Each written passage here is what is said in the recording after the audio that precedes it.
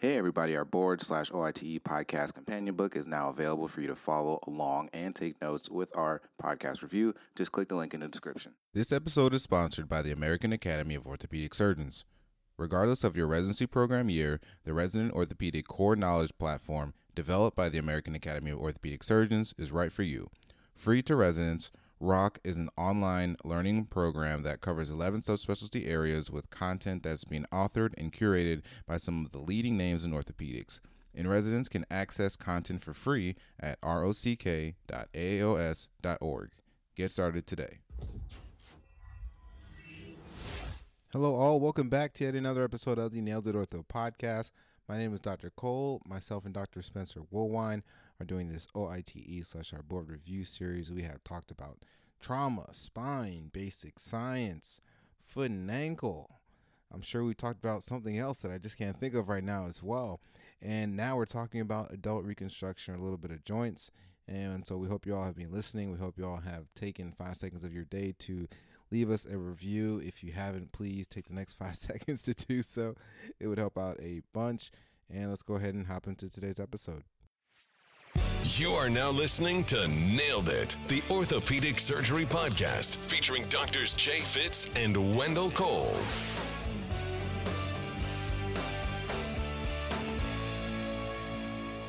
Dr. Woolwine, we are back yet again with some more board/OIT prep, and we're continuing on with some joints and some total knee stuff. We are. Hopefully all of those that just recently took ABOS have done well. And good news is that a lot of this isn't really changing at a rapid pace. So for those gearing up for this year's OITE or next year's ABOS, I think we'll find a lot of value in all this stuff. So I'm ready to get going. Yeah, I'm so hoping that this helps and that this that the test stays the same, because I'll be taking it next year. So I'm hoping that all this content is useful and stays the same, which I'm pretty sure it will be. Yeah, this year supposedly had a lot of spine on it. That's what I heard through the grapevine, but it changes year to year. So we'll see. Quite rough. Well, let's go ahead and hop into it. I think we're continuing on with some kind of releases around total knee arthroplasty. So what are some releases that can be performed in patients with a flexion contracture? Pretty much they're unable to fully extend their knee, for those that don't exactly know what a flexion contracture is.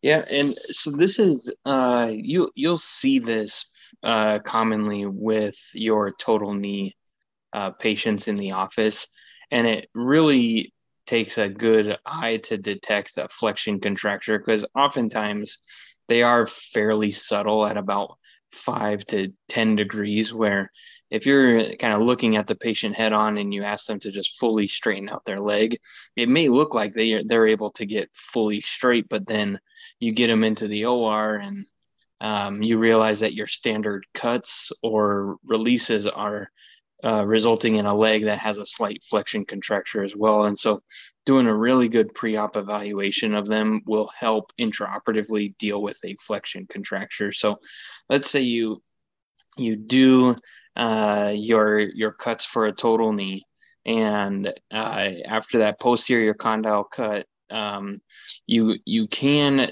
take off some of the posterior osteophytes that are going to be superior to the posterior femoral condyle. And what that does is it helps the posterior synovium lie more flat on the backside of the femur and the tibia. And then also you can do posterior osteophyte removal of the proximal tibia. You can resect or strip the capsule off of the posterior femur. This is commonly done with a Cobb elevator. And then if none of that works, then you want to go and resect or take off some of the gastrocnemius tendon insertion off the distal femur. And all of those soft tissue releases should help you get to a completely fully extended knee.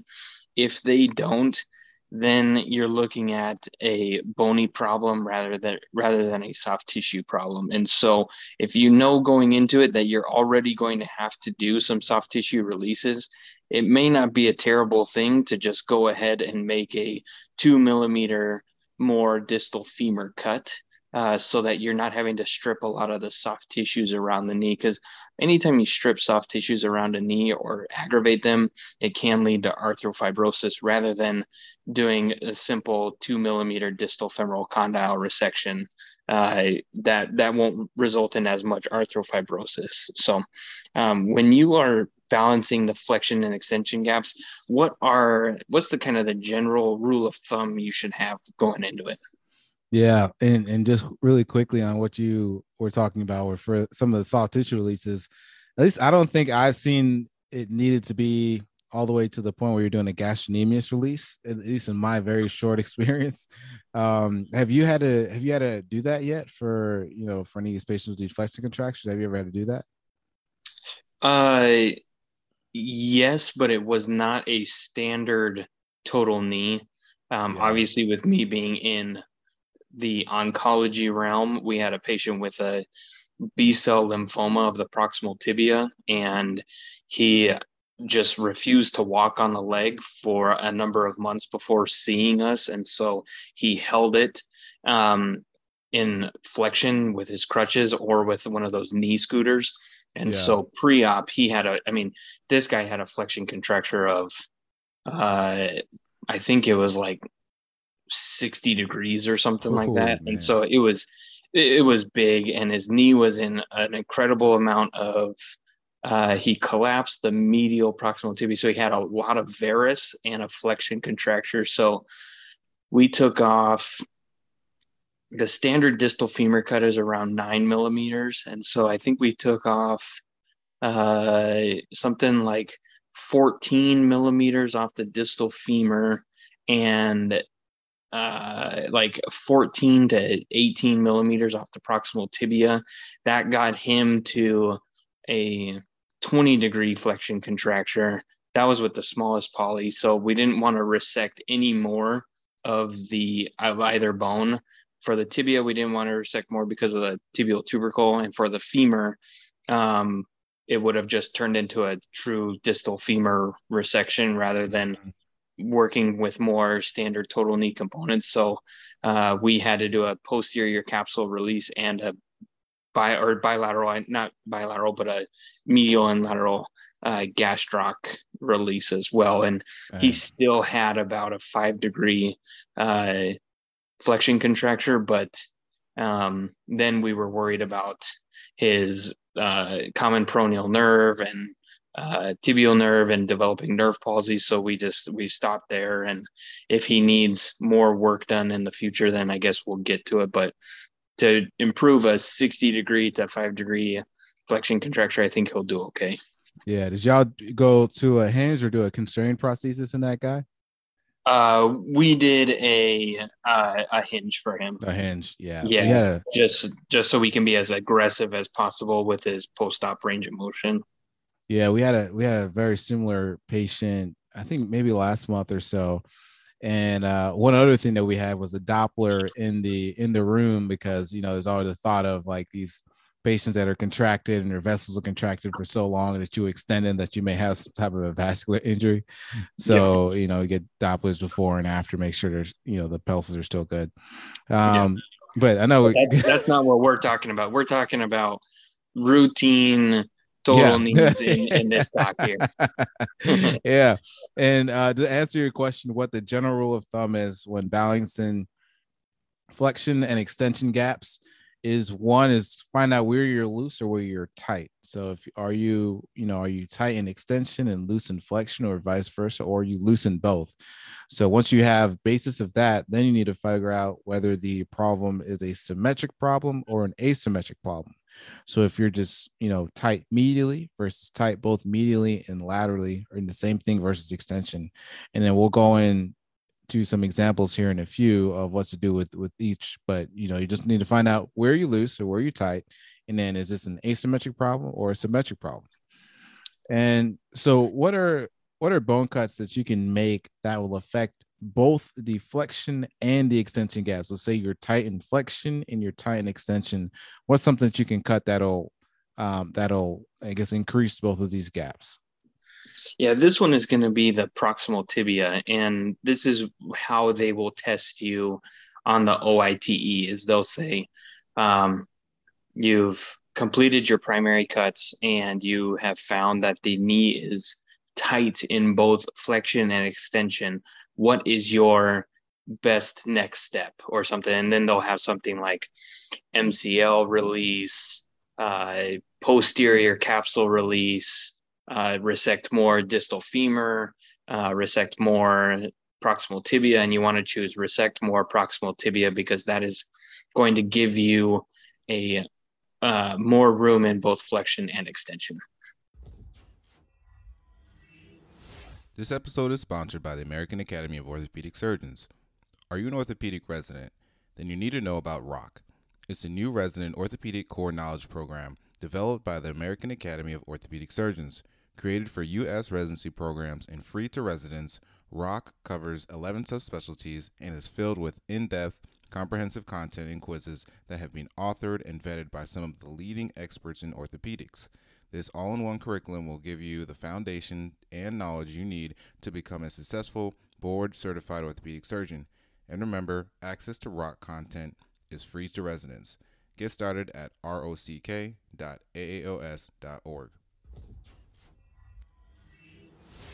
And so, kind of on the flip side to that, if you are both loose in extension and flexion, what's something that you can do?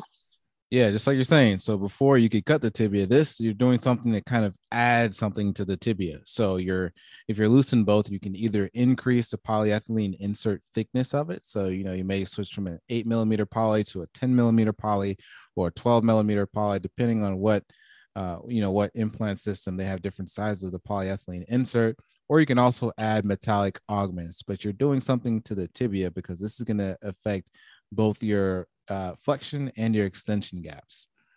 Now, on the other side of things, what are some things you can do if you are only loose in flexion? If you are only loose in flexion, so if you're trialing and the femur goes out to full extension and it looks good, but how you determine if you're loose or tight in flexion is you're bringing obviously the knee into flexion. And if you see the polyethylene lift off your trial, or the trial poly lift off the trial tibia, then you can say you're tight in flexion. If you are able to see a gap between the polyethylene and the posterior femoral component, or you're able to do a lot of varus and valgus stress, you'll see that they're loose. And so if you are loose only in flexion, what you want to do is first think about increasing your femoral component size. And how femoral components are sized, it's in an A to P direction. So if you increase the femoral component size, but keep your cuts the same, then you're basically just adding more space on the posterior femoral condyle, which will make you more tight in flexion and hopefully get you to where you are symmetric in both flexion and extension. What you can do is you can translate the entire femoral component posterior. The only way you would be able to do that is if you are not going to notch the femur by translating the entire femoral component more posterior. If you're already flush with the femoral anterior femoral cortex, then this is not an option, because if you translate everything posterior, then you're going to notch, and we'll get into the theorized complications with notching here in a bit. And when you increase the femoral component size, you've already cut that bone. So what you're going to have to do is add like a 3 or 5 millimeter augment to the posterior femur so that the actual component can fit with that increased space in the back. And then the last thing you can do, I know that you said that if you are loose in both flexion and extension, you can add stuff to the tibia. then you can think about still adding a polyethylene to the tibia, like another couple of millimeters. And if you're still able to get to full extension and you're stable, and now you're stable in flexion, well, then maybe you weren't as stable in extension as you once thought you were. And then the last thing you can do, which is difficult if you've already made your cuts, which you most likely already have, is you can add less slope to the tibia. And by adding less slope, you're creating a tighter flexion gap. But that's kind of a tough thing to do if you've already made your tibial cut. So now on the flip side of that, what are some things you can do if you're loose only in extension? Yeah, and I think you explained that very well. And so if you're loose in extension, it makes sense to me, like if you think of like the distal femur after you made your cuts. So you have your distal femur cuts, then your chamfer cuts, and your posterior cut. And so if you're looking at it like that, if you're loose in extension, you could just add more to the distal femur. So you can add to the distal femur, which you may have to augment, so you may have to put an augment, when you do that, or you can distalize the femoral component. But again, you'll also have to augment to that as well. Or kind of some things we were saying before, is we know when we add to the tibia that it's going to affect both our extension and our flexion gaps. So, and just to kind of give the scenario like you did before, if you're loose only in extension, is when you have the leg fully extended and you test it to your varus valgus, you may internally or externally rotate and you're loose there. But when you flex the knee up to 90 degrees, it's rock solid. You have equal play to varus and valgus, and everything's stable with rotation. So when you bring it back into extension, it's loose. One thing you could do is you could add to the tibia, so you can increase your polyethylene insert thickness or do a metal augment, which we know from before is going to affect both of our flexion and extension gap.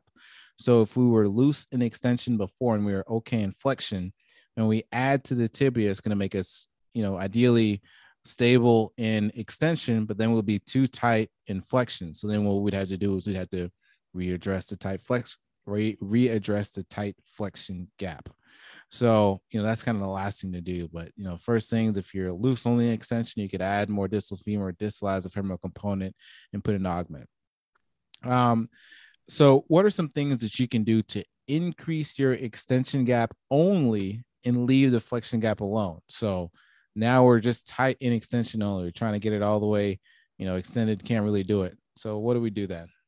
Yeah, out of all the tight and loose flexion and extension questions, it seems that this is the one that the OITE tends to like because it's pretty routinely tested, and it maybe because it's the most straightforward of the bunch.